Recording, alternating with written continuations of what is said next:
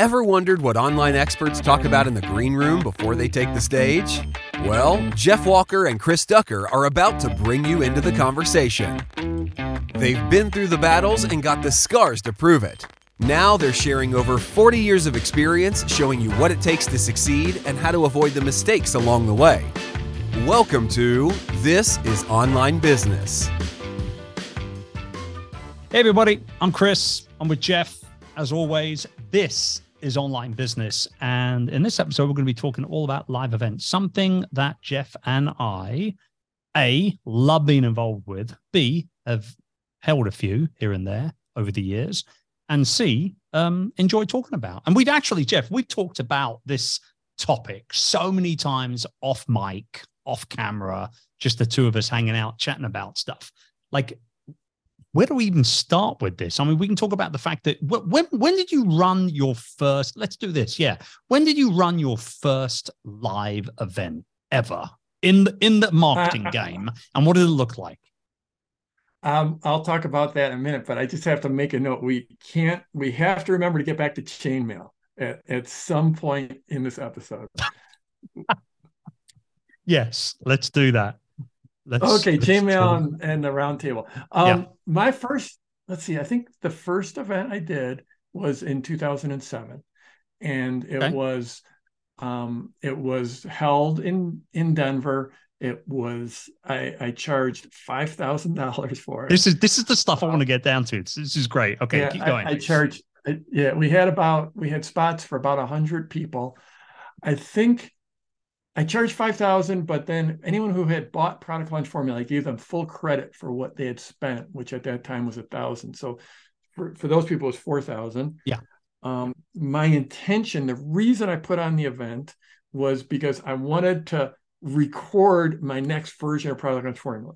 So like my intention was I would teach from stage, and then we take those recordings and my product would be done for the version 2.0. Yeah. Did that work?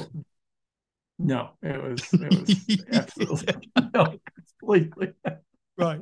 Did it work? Of course it didn't work. Yeah. No, I got on stage and quickly the first morning I realized that I could either put on a great event and teach to the people in the room and really deliver for them, or I could create a product. And I was in front of these folks. They paid a lot of money. There was just no way I was going to deliver a suboptimal experience.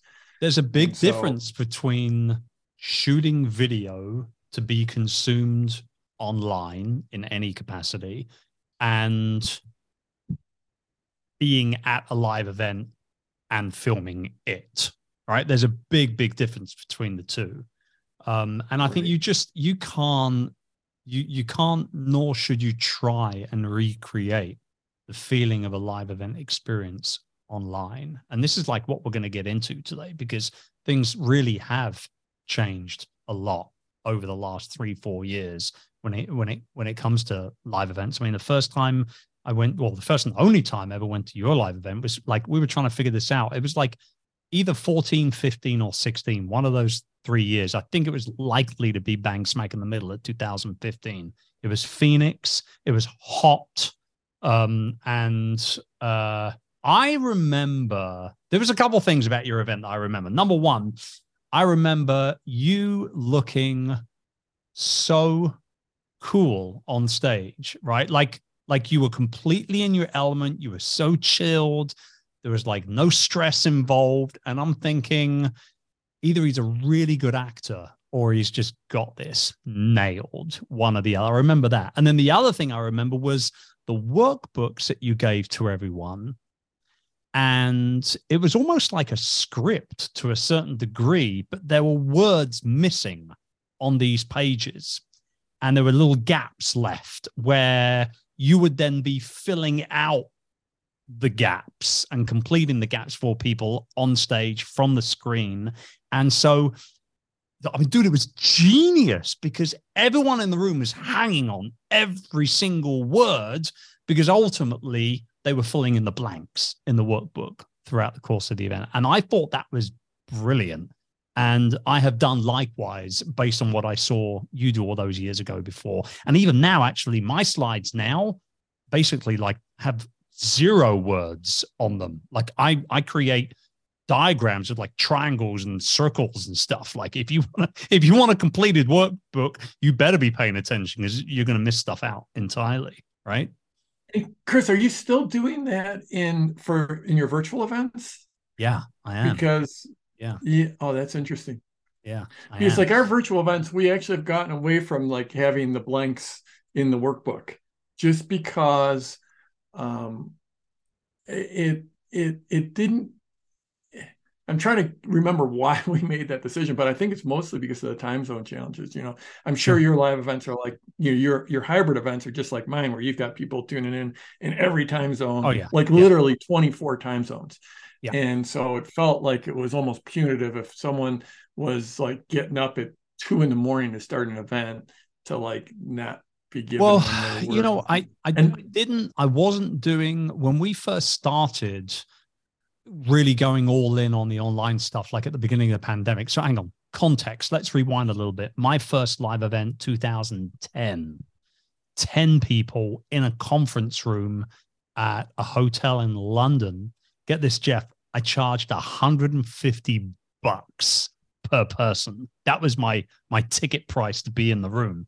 And I remember I was like, well, I'm going to be in London. I'm going to put like a day on where I can hang out with like 10 people of my community. I don't really care about making money all that much. I'm just going to be there anyway. Actually, for another speaking gig, I might as well just rock up or do an extra day. So it was $150 a pop. And I sent the email out to X amount of people. I can't even remember how many people were on the email list at the time, probably a few thousand, and went out for dinner. And when I got back, I'd sold like almost 2 days worth. I sold like 17, 18 people. And I was like, oh my gosh, like I've rented this room. This is a nightmare. Like I'm going to have to give 7 people their money back. And my wife said, don't do that. Like just put on another day. So I ended up doing 2 days back to back with 2 different groups. But now I charge a lot more than $150. So, you live and learn, but it was good. But what I wanted to get at was that, through the years, we've done really intimate, like super high level events, $5,000 a ticket, $6,000 a ticket with 50, 60 people, 70 people. We've done big conferences we rented like the Queen Elizabeth Centre right opposite Westminster Abbey in London for the UPNA Summit, 3 years in a row, almost 400 people. Like it was sold out every single year. But now, since the pandemic, I'm going back to more intimate stuff, and I really enjoy doing the intimate stuff again. But the reason why I carried on with the blanks, the fill in the blank thing, is because we did a couple of when the pandemic first hit, we did a couple of more public events, webinars, prolonged webinars, 2-hour shows, that sort of type of thing online. And then believe it or not, the same session was copied by 2 different individuals, and people were selling the recordings of these things with their own. Well, actually, one guy put himself in front of the camera and then was just splicing him and me together like we were business partners, some dude from Canada. And then we had somebody else who basically just redid the entire thing. The whole thing was my video, except for the bit where I was on screen. Like, so it was spliced me out of it and put their own voice over it like it was their training. And that really, really upset me a lot at the time. And I was like, from now on, we're taking every word off. We're just going to have headlines. We're just going to have fill in the blanks. And we've just kind of continued with it. And actually, people really like it. They like doing that. I think, anyway, it works well for us. Wow. That's crazy. You got knocked off. Like, I mean, sometimes you got to wonder, just like, why they put a lot of effort into that. Why don't they just create their own damn thing? Right. I think I said the exact same words per capita there as well at the time. I mean, that was, we're talking a good few years ago now, but I remember when that pandemic hit, obviously all live events stopped. And dude, were you on the hook for yes, like? I was. Yeah. I think we had a discussion at the time, actually. I don't know whether we were texting or whether Yeah. I was on the hook Yeah, this is a for about, yeah, this yeah, let's get real. I was on the hook for like 50, 60K, I think, in terms of deposits, for what would have been the 2020 version of the Upana Summit. So we did 17, 18, and 19. And 2020, yeah. And we were on the hook for like 50, 60K. What were you on the hook for with yours? I was on the hook for PLF Live was going to be in spring of 2020. And so we hadn't, I can't remember if we'd started selling tickets yet, but that event would typically at that time be about 1,000 people would come. Yes. And what I was on the hook for was we had signed the contract with the hotel. And for those of you who don't know, you are guaranteeing a certain number of rooms that you're going to sell. Yeah. So we probably had, I don't know, we were probably on the hook for 2,400 room nights.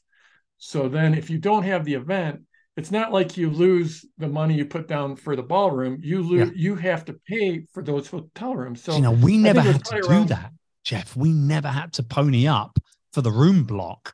We just had to pony up for the venue. So, a lot easier for us to take care of that.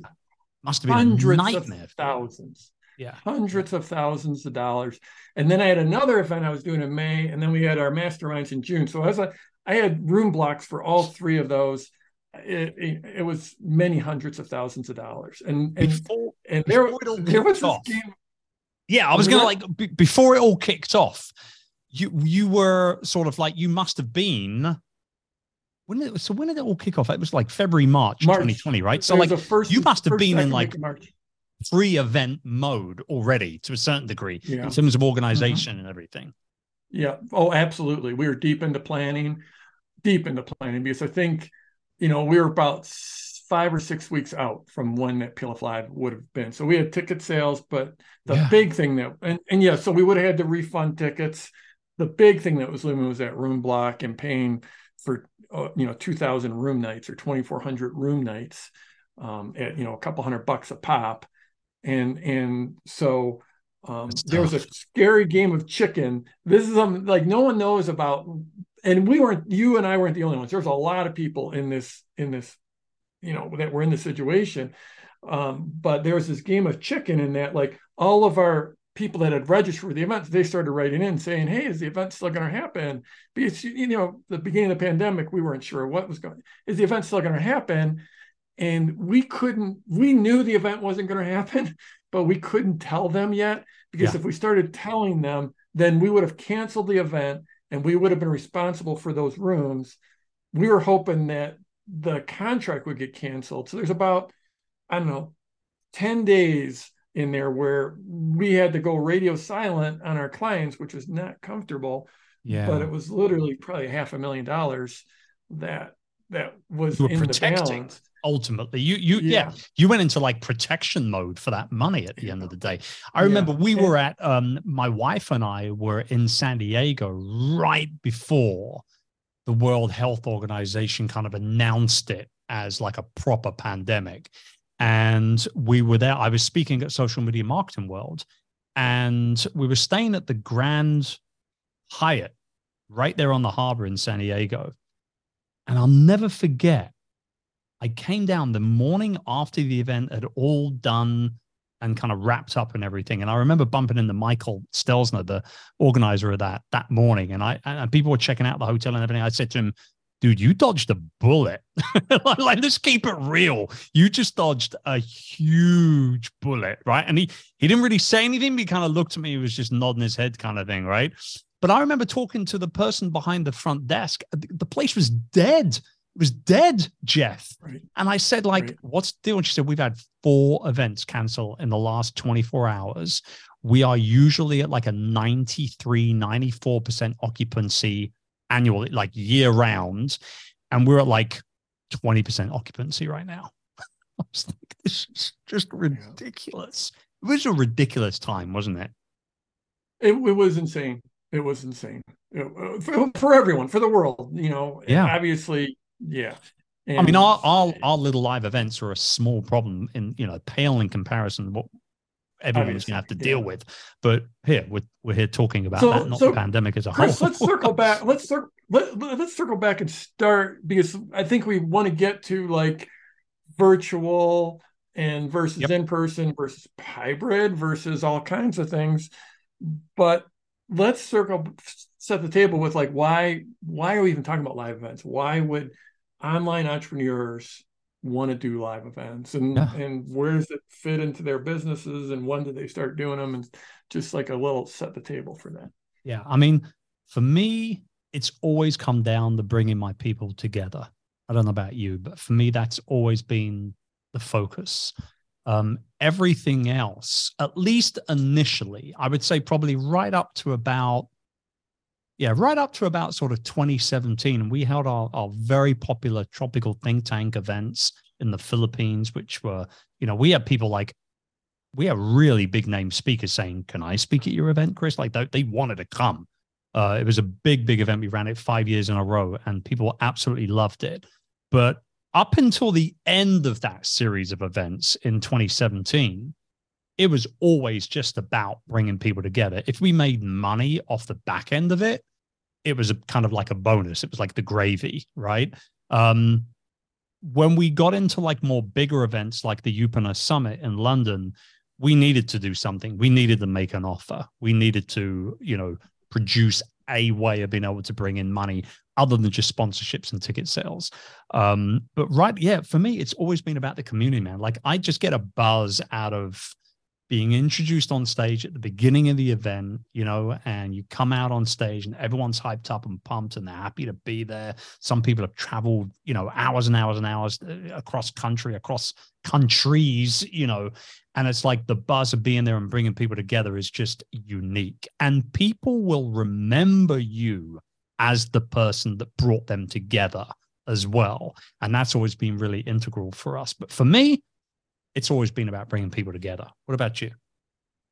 Well, yes, and I love bringing, so there's a lot of different reasons. I talked about my first event, and the whole intention there was I'm going to get paid to record my next product. As a theory, we already talked about it, went sideways immediately. So within minutes. Yeah. So, I mean, to me, like one way to look at events is there are enrollment events and fulfillment events. And so a fulfillment event is where you have promised some experience or some type of content, and people have paid you a bunch of money for that, and you show up and deliver that. So for me, that's like our masterminds. I have two mastermind groups. Between them, I've done 44 meetings for them over the years. Yep. So I'm showing up. We've got, usually 2.5 days. We're going to feed people. We're going to have great dinners. We're going to have breakfast. We're going to have lunch. We're going to have a full out a mastermind meeting where we're just delivering world-class experience, world-class quote unquote content. We should talk about that someday. Content's like one of my trigger words. I cannot stand that word. They've paid a lot of money, and we're giving them an amazing experience. And then there are enrollment events, and enrollment events are usually much, much bigger. They're a lot less expensive to get into. Yep. And again, I want to deliver the community. I want people to see possibility. I want to teach them and I want to train them, but there will be an offer that I'm going to make. Yes. And so the money, at the end of the day, we're in business. We need to make money. The money from that event doesn't come from ticket sales. It comes from product sales. Yeah. And I think community, we talked on the last episode about like our different jams. I think community for me is probably that's like a superpower for me. I'm really good with creating community. And so even with 1,000 people in the room, or even with 2,000 or 3,000 people in a virtual event, I think you can create community. And I think that moves people forward. I think there are a few things that will move people forward than having other people on the path with them. And that's what community gives them. So that's first and foremost I'm at every event I do, I'm going to invest enormous energy into trying to create that community and that sense of empowerment and that sense of possibility for people. But yeah, the between the two events, and an enrollment event is you're primarily the profit driver is you're selling something at the event. Yes. And a fulfillment event, it's primarily the profit driver is what people paid to be in that room. Yeah, exactly. And I mean, we kind of joked a little bit about me getting COVID, a week before our last fulfillment event, which was just literally last week, where we had people come in, and like you say, it's almost the same format. It's 2.5 days. It's dinners, it's breakfast, it's lunch. It's fun for us, it was fun at a video game arcade one afternoon and laser tag and all that sort of type of stuff. But I want to go to your point in regards to the getting people to sign up for something to ultimately part with cash, for want of a better term, we had never done it before. And the first time we did it, I don't know whether it's maybe just the Brit inside of me. I'm a little conservative at the end of the day. And I remember my team saying to me, we had a 2,000 pound product that we were selling, Jeff. And I remember my team were like, what's the target?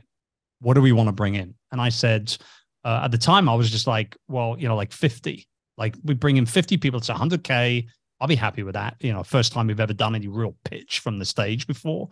And I remember I was petrified. I'd made offers for, at that point, 10, 12 years or whatever it was. And I was petrified to do it from the stage for the first time. We sold 107 people at $2,000 a pop. And I'm 100% sure. Did we ask or rather answer questions? Yes. Did we handle objections through that pitch? Absolutely. But I'm 100% sure that one of the main reasons why we did so well is because of the fact that there was that euphoria in the room amongst the attendees where they felt like they were part of something, and they didn't want that to stop. And they knew that by investing in themselves and investing in our program, which at the time was a Youpreneur incubator program, which is now entirely online, but we kind of launched it live. They figured that was a way to be able to keep that feeling going. And I think there's something to be said there in regards to getting people in the same room and making an offer like that. I think a buying decision, if you dot the I's and cross the T's, is a much easier positive outcome to get when you're surrounded with other people on a similar journey. So, Chris, we have so much ground to cover still on live events. We're going to have to do an episode 2 on events, but I want to underline some of that. So, I'll share another trigger word for me. Okay. That word is pitch. I don't use that word. I don't use that word. I never make pitches. I never pitch. So I make offers. You make the offer. Right. Yes, exactly. So here's the thing. I was worried about making the offer. So in my mind as a sales guy, I was calling it a pitch.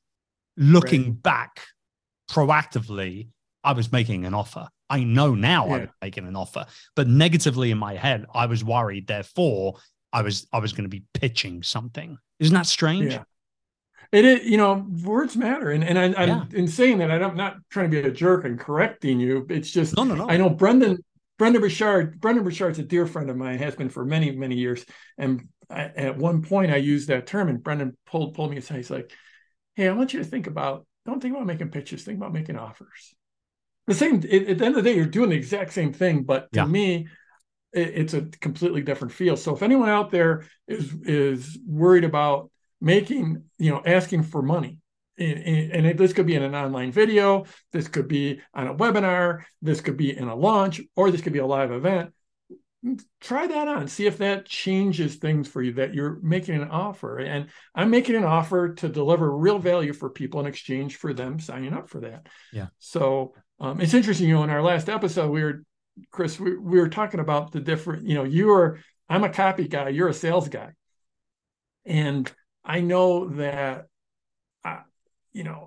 obviously you have copy chops. I have eventually learned some sales chops, but it was not they, for someone listening, it might sound very, very similar to write sales copy or to actually make an offer, sound very similar. And I guess they are, but I never did any type of sales. I was never a natural salesperson. The only selling I've ever done. Yeah. It's yet copy is like sales copy specifically is a real jam of yours. You like it. You like being in that moment. And when I did that, we started off this episode talking about 2007 when I did that first event. And I had no intention to make any type of offer. I didn't even know that was like a thing you did at live events. And then somewhere in the second day of that event, and it's only 100 people, so it's fairly small. Yeah. I'm in the elevator going back to my room, and there's like a couple people in the elevator, attendees in the elevator, and they're like, yeah, so are you going to make an offer for something? Are you going to have like a mastermind? I'm like, no, am I supposed to do that? And so I completely didn't. I could have easily sold out a mastermind because we had just an incredible room, incredible warmth in the room. But I had no idea that was even something that happened at live events. So that was 2007 for me. Yeah. Well, the round table was launched at a live event, my mastermind, and I had been sitting in person. Actually, he came to London from the US with a coach I was working with at the time. And we'd already talked about the round table. We knew we were going to make an offer, et cetera, et cetera. And that came about as kind of, and it wasn't, I didn't even make an offer. It was just, I dropped it in the discussion from stage, and there wasn't a real offer made. It was like, this is going to be starting soon, and I'm really excited about it. Hey, if anybody in the room is interested, come and see me after. And we sold like 12 spots right out of the gate with it. I wouldn't have done that if I hadn't mentioned it from stage. So it's interesting. So you were just a minute ago talking about the power of a live event in creating an environment where people are ready to step into the next level. And so this is, before we leave part one here of live events, this is something I just want to underline. When someone comes to a live event, and I think we're mostly been talking about in person, we're going to get to virtual and hybrid and all that. Mm-hmm. But when someone, first of all, they're committed. They've traveled there.